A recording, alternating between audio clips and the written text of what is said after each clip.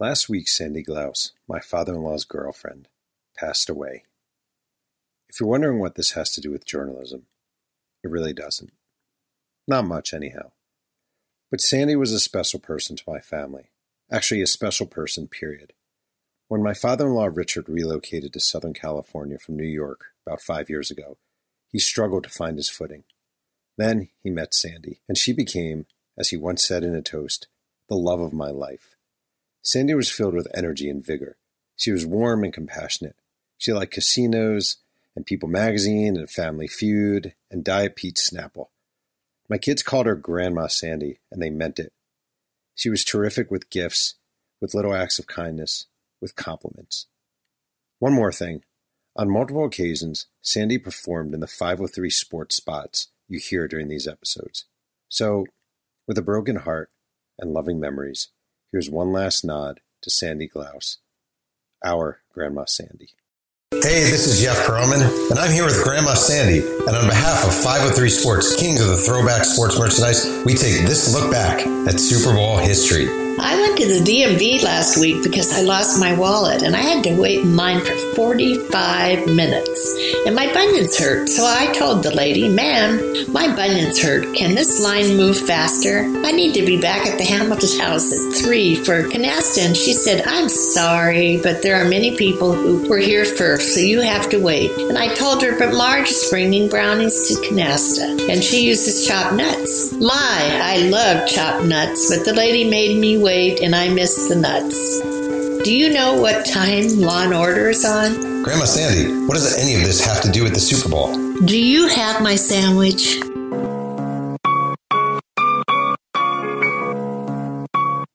My name is Jeff Perlman. I'm the New York Times bestselling author of 9 books and the host of Two Writers Sling and Yang, a podcast where one writer, me, talks writing with another writer every single week. Today's episode features Royce the 5'9", my favorite hip-hop artist, one of America's great writers, and a man with a legit appreciation for Shel Silverstein. This is episode number 168. Let's sling some yang. Dad, being quarantined sucks, and so does your podcast. I think you are one of the great writers of this generation. I think you are a brilliant writer, and I've been wanting to have you on for a long time, and I didn't know how to, and I just think you're a great writer. Thank you for those kind words too, man. That means way more coming from you. I definitely appreciate that, man. Thank you. You're obviously a hip hop artist, you're a producer, blah, blah. Do you think of yourself as a writer? Yes, I do.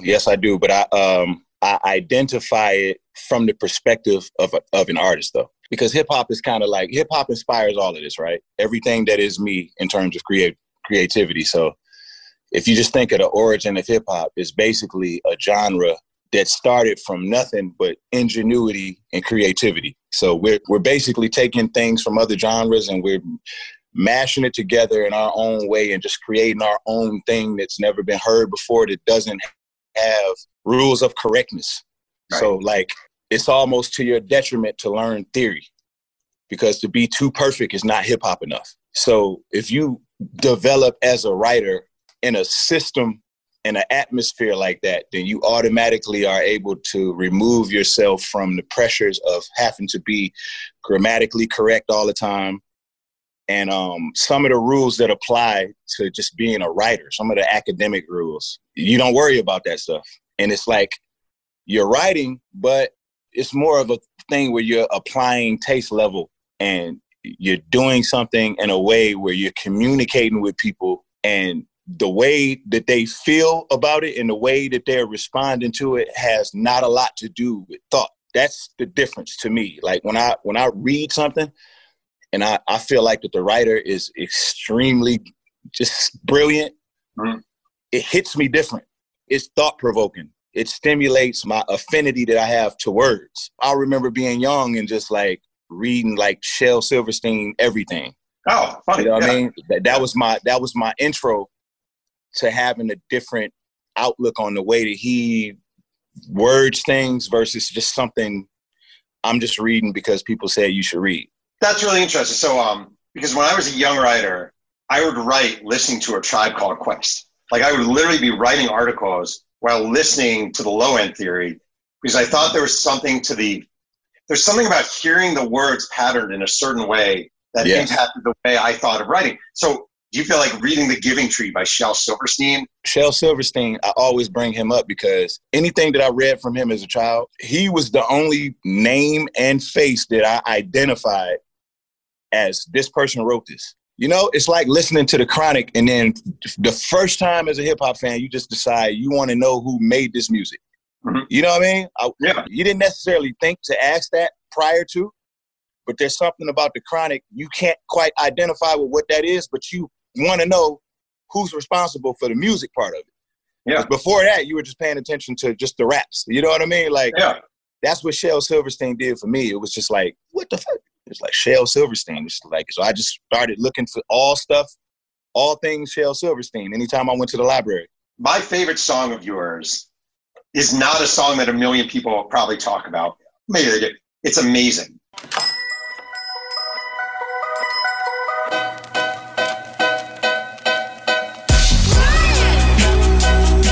Trying to be in the store all day. Y'all can play the game one time. Let me go get change for $1 real quick. Hey, my man, what's up? You got change for $1? What's up, man? You don't remember me, do you? I think Amazing is one of the best constructed pieces of writing I've read in years and years. I think it is a beyond brilliant song. And there are things you do in that song. Like, I know you're like some geek geeking out on one of my songs, but like the alliteration of bounce that ball, bounce that ball. Everywhere I used to go, I used to bounce that ball. I'm Lil Ryan from 16650 Bayless. The side conversations of your superstitious grandfather, like you do things that are almost Shel Silverstein-esque, weird asides and alliteration and blah, blah, blah. How does that start from a germ in your head to being? I want to say amazing.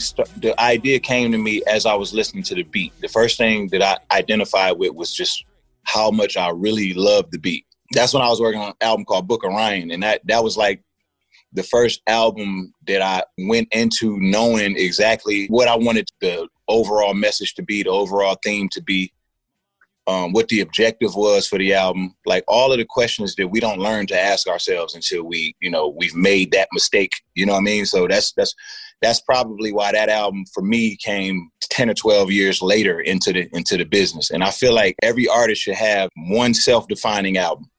That one album that somebody can listen to and not have to ask any questions about you. They should feel like everything that is you is encompassed into this album. And, once you're able to achieve that, then you can be just a vessel for creativity in any way that you feel. Prior to making Book of Ryan, my thing that I always went to was my first love, which I think is just a natural go-to. And that's rapping for the sake of rapping, like to be good at rapping. Mm-hmm. So a lot of times, like, I won't even consciously do it, but a lot of raps will be competitive toward other MCs because that's where I fell in love with the art form at the open mics. Then I got to a point where I realized that was just a foundation. That wasn't me. That wasn't everything that is me. That was just one layer, and then I started developing other sides of myself I started figuring out ways to express myself in different ways. And then I started going through things in life personally, which started to make me feel like that I was living a double life of sorts. Wait, what do you mean? I just feel like naturally as creators, especially Black creators in hip hop, we express something to you through our music and then we live our lives separately. So like who I am and who my wife identifies me with, my wife literally calls me Ryan so she doesn't have to call me Royce. So my thing was the artists who I really respect and who I really admire, to me, they seem like that they're so comfortable within who they are and they're living so in the center of their own truth that they can actually exist in any atmosphere. They can walk into any room and present themselves the exact same way and it's appropriate. Why can't I be like that? You know what I mean? Like, why hold back? If there's 7 days in a week and me and you, we have an agreement that we're going to speak 3 of those 7 days every single week. And those 3 days, every time me and you speak, all I'm telling you about is how angry I was and how many people I used to shoot and how bad I had it. You would be well within your right to just categorize me as unhappy.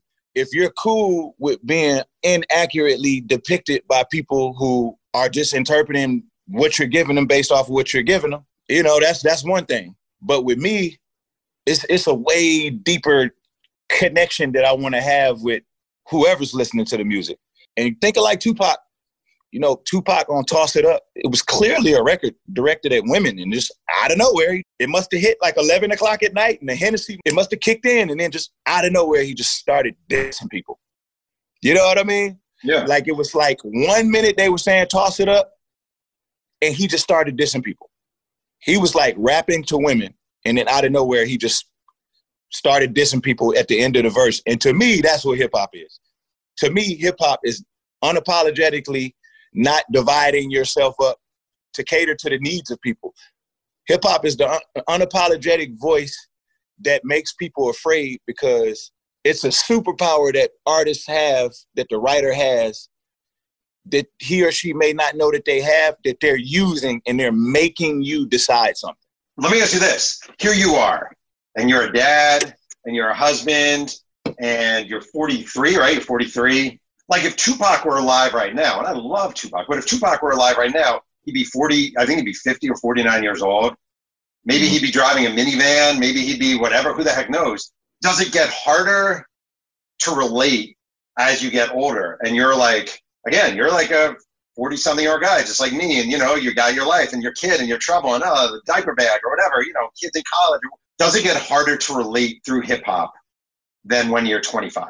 It's easier. And I think that's why I admire Tupac so much, because he was 24. He had complete control over my emotions. If you can just wrap your brain around that. Yeah. 24. I didn't even have control over my own emotions at 24. He expressed things to people, a level of enlightenment that was second to none for somebody at that age. It was like at 24 years old, he carried himself sometimes like a person who had already traveled the world 50 zillion times over. That's how he acted. Whenever he decided that he wanted to express a particular thing to you. And then it was just like he had layers of himself where he fell into cliche traps, which allowed him to put himself in vulnerable positions and situations. That is the plight of the black man in America, summed up in one paragraph. Right. You know what I'm saying? So like, I do. When I was doing the Book of Ryan, it was just like, that was the goal. The goal was to show you, give you every layer and express it in a way where I'm taking steps to have just a little bit more control over the way that you process it, and instead of letting it be to your imagination. That's why a song like Amazing was so necessary, because it was the moments on the album that talked about some of the good stuff that balanced out some of the bad stuff, which made it to where you couldn't just assume that my childhood was all bad. I talked about things in my childhood that were very, very bad, but those isolated situations aren't the completion of what created what I am right now. Like, I'm just really fascinated because as a journalist, I have a story. I reported for whatever, a few days or a few weeks, or a book. I reported for a year, and then I sit down and write it. You get an idea in your head. Do you have a notepad? Are you sitting down in front of a laptop? Are you always taking notes? Like, how do you actually write? What's your process? I used to do interviews and people would ask me what's my writing process. And usually it's not an interview that's geared toward writing. And I'm not being interviewed by a genius writer. It's just a journalist who, I haven't done the self-defining album, so they don't know what to ask me. So they ask me shit like that. You know what I'm saying? Like, yeah. So what's your process? You know what I mean? So I usually just find myself saying something like, I'll pace around with my notepad and I'll just play the beat. You know, I play the beat. And I used to say that so much, and that became my thing. So I would go to the studio and I would turn on beats and I would just pace around, not really self-policing the process, just kind of like feeling like, okay, this is my process. And that turned into me going in the booth and laying down one main vocal and then another vocal where I accent certain words, and then one more vocal where I put things in the fill-ins. So it's 3 tracks. There's a lead, an ad-lib, and then there's like what we call a hype track. And then that stencil of laying down vocals was something that I used for anything that I was doing. It didn't matter if I was doing a feature for a pop group. It didn't matter if I was doing a feature on an R&B song, a feature on a hardcore rap record, my own album. That was the stencil. That was the caveat. And playing the beat with the notepad over and over was the thing. And that turned into about 10 years of the same result. It wasn't until I realized that I was doing that I was picking the same kind of beats. You know, it's like you setting creative traps for yourself. You got in a rut, basically. After a while, you don't even realize that you just going to your easy option. Producers send like tons of beats, and I'm just looking for that one that I know I can write to. You know what I mean? Like I'm looking for that one. And that one turns into the same thing as that last one and the one before that. And then it gets approached the same way as that last one and the one before that. And before you know it, a whole bunch of times went by and you haven't really developed. So I stopped having the process and I stopped adding curriculum to my creativity, my lexicon of creative things. I stopped adding curriculum to it. I stopped having structure. So anything can happen at any given moment. You know, like 5, 6 in the morning, laying vocals after not doing anything in here all night is totally appropriate to me. And like writing something down just because I feel like it is totally okay. Not writing it down because that's not how I feel right now, that's okay too.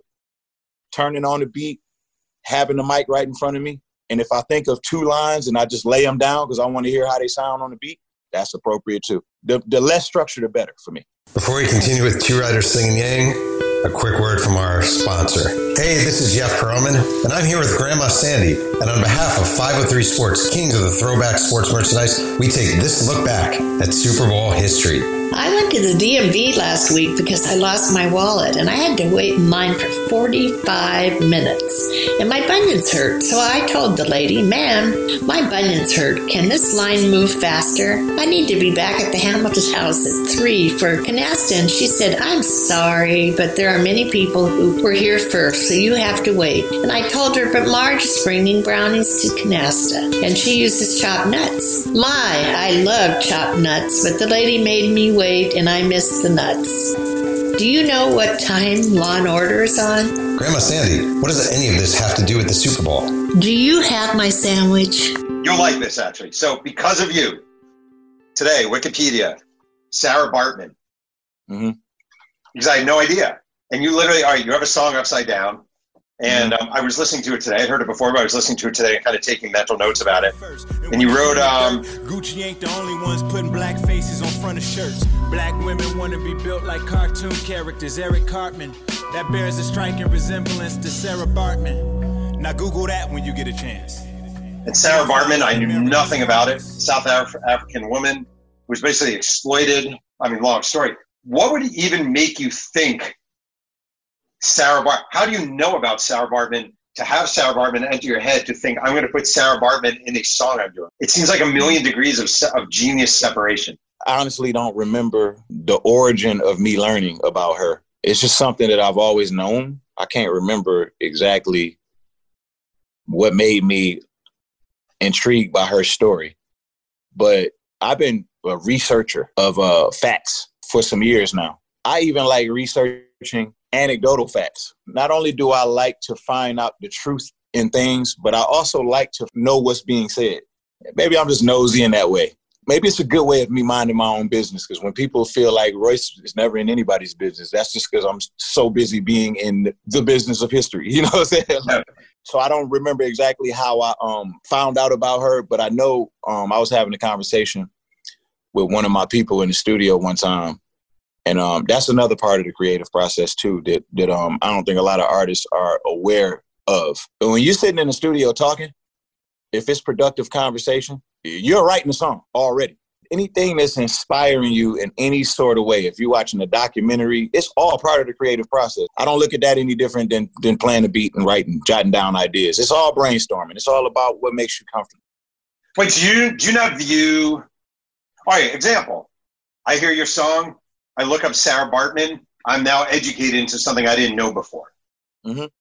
I'm not saying this personal engagement, but doesn't that bring you some satisfaction that thanks to you, thanks to your music, you actually enlighten somebody? Like, isn't that part of being an artist, is actually bringing enlightenment to people? Or does that not really care? Do you not care that much about that? It's more fulfillment that comes out of that than money. Right. I remember the first time I went to a meet and greet and somebody told me that one of my songs saved their life because I expressed openly and transparently all of my issues with sobriety, everything that I've been going through with sobriety. prior to that, I never would have looked at it like that, because I just look at it like, I'm just kind of like letting some of the things go that's on my mind.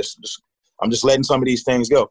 To see the effect of it and to see a positive effect come from something that you're putting into the universe, you're placing it into the universe. And prior to that, you've placed things into the universe. You've been paid to place things into the universe, and you watched a negative reaction come from it. The only thing positive that came from it was just people being into it, but not in a positive way. You know what I'm saying? I do. So like that was the first time where I felt like I could do something. I could put something into the universe that can actually provoke a positive reaction and actually help people. And like that turned into me wanting to be more progressive. And then it turned into me being a little bit more conscious of the things that I say using my platform. And it turned into me viewing my platform as something more than just releasing albums and doing interviews. You sometimes listen maybe young artists or even older artists and think that's the best you have, this, like that's your best message. You can say anything you want, and are you not that way? Not disappointed in the individuals, but disappointed in the support system and the environment that inspired that. Yeah. Because you hear greatness in it, always. Right. You hear greatness in it, and you just hear where so much more can be applied to that greatness. And you can't really hold somebody's ignorance against them. That ignorance is telling, man. It's telling. It's created. It's a part of not being a part of the fundamental things that are in place in America for you to thrive. Not being a part of these systems and being outside of the paradigm of success and having the idea of success placed in front of you as the measuring stick with an agenda behind it is a tough thing to do. And not having a voice and not being heard and being overlooked, undervalued, and being at the bottom of the food chain as it pertains to everything that would be an amenity in America, from funding to the justice system. Yeah. That creates an atmosphere. So like all of these guys that are online right now, and they're going, oh yeah, it was a record-breaking number of murders in Chicago. It's like, yo, why don't y'all take those guns and come out here and let's fight for a real cause? I get mad at that. I hold that kind of behavior against people, because usually they're very, very smart people who are like being selective at the moment with their intelligence. Like you're speaking to an environment. Number one, you're speaking at an environment who can't hear you because you never listen to them. And you're also speaking to a group of people that are in a situation that you couldn't wrap your brain around if we gave you every dollar in the world. You couldn't put that shoe on your foot if we paid you to. So you don't have a level of understanding enough to be able to judge not just them, but anybody. Imagine being marginalized to a subjugated environment. And in this environment, there's a language that is spoken. It's the gun language. And you don't have any desire to kill anybody. You don't have any desire to hurt anyone. All you did was be born. And the only way that you're going to survive is if you speak the same language that's being spoken in that environment. And you never left the environment. Your view of the world is through the lens of just this environment. You don't even have a propensity to kill, but you have every intention of living. So what that turns into is guys shooting out of car windows, people shooting into crowds of people shooting into houses. You know what I mean? Because you're trying to establish that you're willing to shoot in order to keep yourself safe. But you don't want to run up on anybody and just kill them like some serial killer or something. But the repercussion to that is to be treated like a serial killer. Yeah. You know what I mean? And that turns into, oh man, babies are getting shot. Yeah, that's what stray bullets do. They kill innocent people. But you know what else kills innocent people? Guns. And those same monsters that you're talking about never made a gun, never created a gun, couldn't tell you how to make one, don't know where the guns came from. And it's just like, it's an atmosphere that's created that never gets addressed. Just the result of the things that come out of that atmosphere. So I find that interesting too, because that's another thing I can argue with my white followers about. They actually come to me and they say, well, I think black people are the problem because they make up a 40+% of the homicides. What do you have to say to that? And when they say shit like that, oh, I love it. Yeah. Now it's time to talk. You know what I mean? Because they don't understand the concept of creating an atmosphere that's going to give you that on 100% of the time. Yeah. No matter what group of people you place into the atmosphere, that's what you're going to get. It's funny how 50 white guys in camo with guns at a state house is like patriotic and great Americans. But if it were 50 African Americans at the exact same place at the exact same time, it'd be an act of terror in America.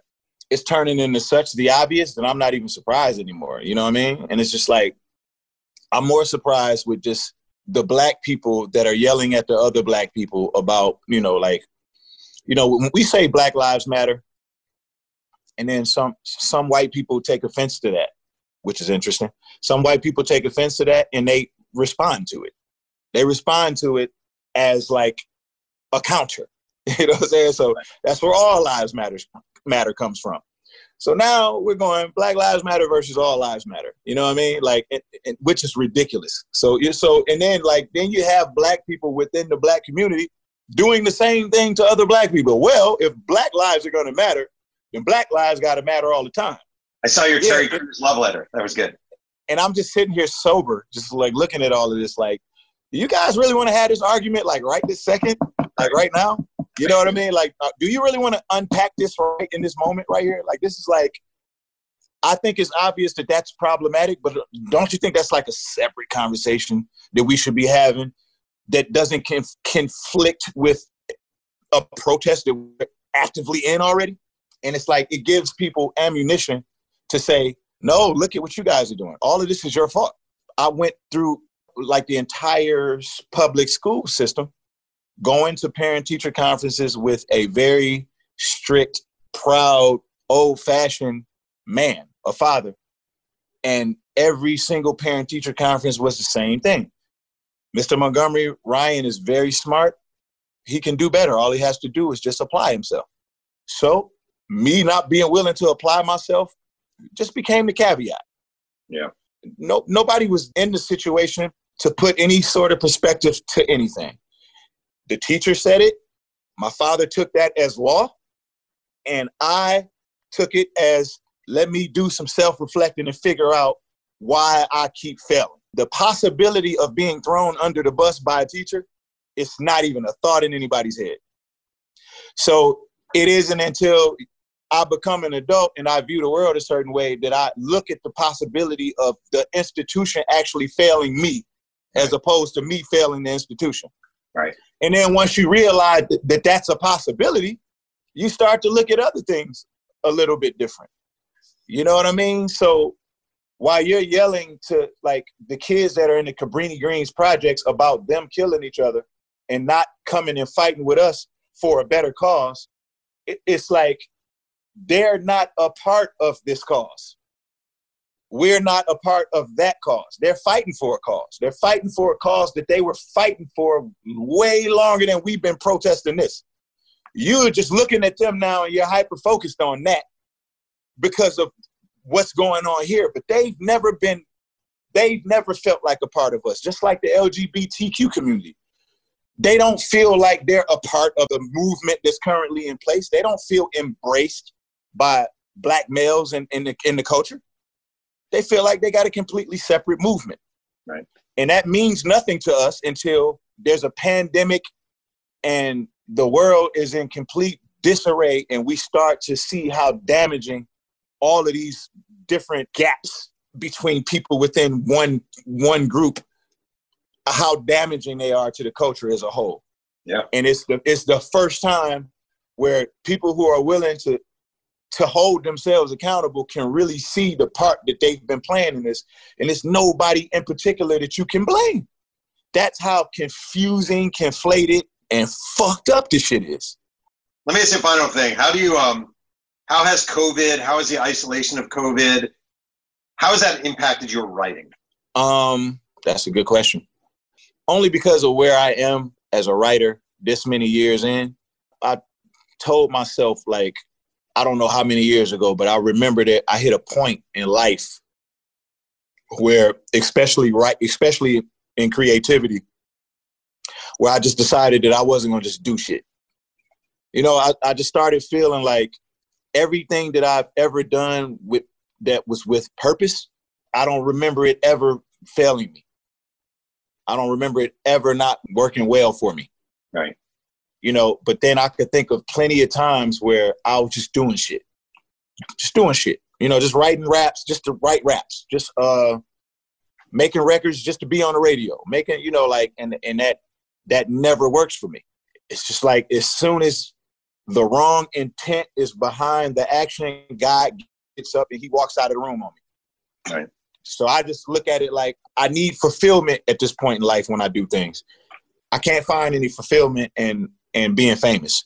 It does nothing for me. That can't be the agenda for me, because that's never what it's been about. I never was here to get famous, because you can be famous and be completely not successful. Tekashi 6ix9ine is not successful. He's famous. You know what I mean? So, yeah. so that's my thing. So now, because I can't find fulfillment in just writing raps just to be writing raps, I can't put it into the category of writer's block when I'm distracted.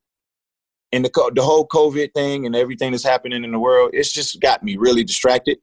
Yep. Not only is it a little bit harder for me to write things when I'm distracted by anything, but it's not, I don't like to create when I'm distracted by things. I'm the same way. Like right now, it's weird. You have all this time, so you would think it'd be really productive time, but it's a lot of like, there's a lot of time spent like watching crappy reality TV or taking walks. Like, what are you doing with your time that you maybe should be writing or would be writing? Like, what are you doing? Anything I want to do. Yeah. Just sitting and doing nothing is an action to me. I identify that as something. Yep. Like, I'm doing nothing. That's something. That's a thing. Yeah. That's a thing. That's like doing that instead of writing is therapeutic. It's a thing that I'm doing instead of writing. I don't even look at it like I'm doing nothing, because it's silence is super loud, man, to me. I hear that shit louder than anybody yelling. You know what I mean? So sometimes, you know, like Kendrick Lamar right now, he goes away and that speaks volumes, you know, because he's yelling at you every day, letting you know that you don't get to know what he's doing and he'll be back. You know what I mean? That's what that loud silence is saying. So like, whenever I'm trying to create and, you know, like people are getting hung from trees every other day, and like I'm writing things and I'm saying things, I'm speaking about things, I'm rapping about things that I already expressed on my last album, and I'm still trying to figure out exactly what I want to talk about. I don't mind taking the time to just figure out what that's going to be. And I, you know, like sometimes I find myself writing a couple lines and I step away from it. I get on the phone, maybe do an interview, and then I got to talk to my wife, and then I got to, you know, I go outside, get some sun. You know what I mean? Sometimes I come back, I start making a beat. Sometimes I go back to my notepad on my phone and I look at something that I walked away from and I don't even remember ever doing it. You know what I mean? Like, that's fun. For some reason, man, when I don't chase it, it doesn't run from me. When I go after it, it becomes elusive. It's interesting. So I let it come to me, and it always works itself out. It's like when you have a single friend who desperately wants to get married and she keeps going on blind dates, and you're like, maybe you shouldn't go on blind dates. And it'll come to you. But if you keep trying, you're always going to have crappy dates. Yep. And I mean, it's perspective, because it's a value system. You know, like when you start treating your time like it's valuable and you start spending your time the way you want to, and you spend it like it's your money. Once you do that, then, you know, you got it halfway figured out from there, you know? Right. So then a lot of those blind dates start to look, you know, like they don't look the same. You start looking at, I don't know if I can afford this blind date. You know what I mean? Like, knowing what you're not willing to give, that's the first step to, you know, that kind of literacy. You know what I mean? Yeah. Like my dad, when I graduated high school, my dad told me either go to the Army or get out. And I had no idea what I wanted to do in life, but I knew what I didn't want to do. And that was the start. And that was go to the Army. Yeah. So that's why I moved out. And that was the beginning of my Royce the 5'9" career. Thanks, Dad. That worked out well. Yeah, cool. It works out. It works out. Was there a path of you going to college? Like you coming out, going whatever, 2 years community college and go to a big, or go 4 years Michigan State or something? Was that a potential path for you before this happened? Yes, I wanted very much to go to college. I still wish I could have went to college, because I actually talked my way into some general courses at Wayne State. And I went to class about 3 times. I had to walk to this mall called Northland Mall and take a bus from Northland Mall to a bus stop near the Northwest Activity Center, which is where I took the general Wayne State classes at. Yeah. Just so happens that Greenfield Plaza was right across from the bus stop. So Greenfield Plaza is where the studio was at the first studio I ever recorded at. So what was happening was I would plan on walking to the bus stop, but I would always just end up at the studio instead of Wayne State. So I actually went to class like 3 times. When I went to class those couple of times, I was just looking for something that I could latch on to that can hook me. Like, it's like getting back in the gym after you let yourself get really out of shape. You're just looking for that one session that just reels you back in, and then you're addicted to your workout, then you focus, and then you're going to get in shape. Yeah.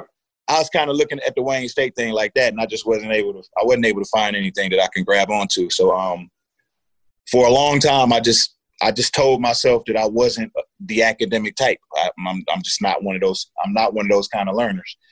And then I learned in life later, man, like that wasn't the case at all. It's just I never was given the opportunity to truly be able to apply myself in that way. In another world, you're like a PhD teaching literature, It's just funny how life goes, turn left, turn right. Funny how life goes, man. Yeah. I just want you to know, I just want to say, so my son's 13, his name's Emmett, and we have a 6.5 hour ever-growing playlist, hip-hop playlist. And he gets annoyed as hell at me because I always go, ring the alarm, the cat. It's like, Dad, shut up. So I just want you to know he blames you personally for this in our relationship. Tell him my apology statement is coming soon, man. It's coming soon. I got to word it perfectly. Again, you're a great writer. I know you know that, but you're a great writer, man. And it's a real honor for me to have you on here. Seriously, I'm a huge admirer of your work and your messaging. And I just think you're one of the greats, man. Thank you, my good brother, man. I appreciate you, man. And the respect is mutual. Feeling is likewise, man. Thank you so much. I want to thank today's guest, Royce the 5'9", for joining me on Two Writers Singing Yang. You can follow Royce on Twitter and Instagram at Royce the 5'9", and buy his latest album, The Allegory, on all platforms. One can listen to Two Writers Singing Yang on pretty much every podcast medium, and reviews are always appreciated. Music is by the dazzling MC Whiteout. Thanks again for joining me, and remember, keep writing.